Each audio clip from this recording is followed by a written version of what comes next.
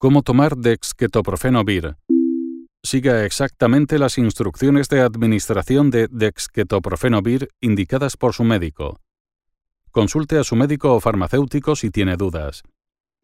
La dosis recomendada de dexketoprofeno vir que necesite puede variar, dependiendo del tipo, intensidad y duración del dolor. Su médico le indicará cuántos comprimidos debe tomar al día y durante cuánto tiempo.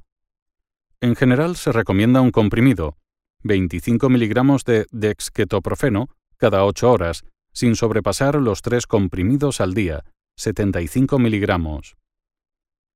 Si usted es un paciente de edad avanzada o sufre alguna enfermedad del riñón o del hígado, se recomienda iniciar la terapia con un máximo de 2 comprimidos al día, 50 miligramos. En los pacientes de edad avanzada, esta dosis inicial puede incrementarse posteriormente de acuerdo con la dosis recomendada general, 75 miligramos de dexketoprofeno, si dexketoprofeno vir ha sido bien tolerado. Si su dolor es intenso y necesita un alivio rápido, tome los comprimidos con el estómago vacío, por lo menos 30 minutos antes de la comida, ya que se absorberán más fácilmente. Ver sección 2, toma de dexketoprofeno vir con alimentos y bebidas. El comprimido se puede dividir en dosis iguales. Si toma más dexketoprofeno vir del que debiera. Si ha tomado demasiado medicamento, informe inmediatamente a su médico o farmacéutico, o vaya al servicio de urgencias de su hospital más cercano. Por favor, recuerde llevar siempre con usted el estuche de la medicación o este prospecto.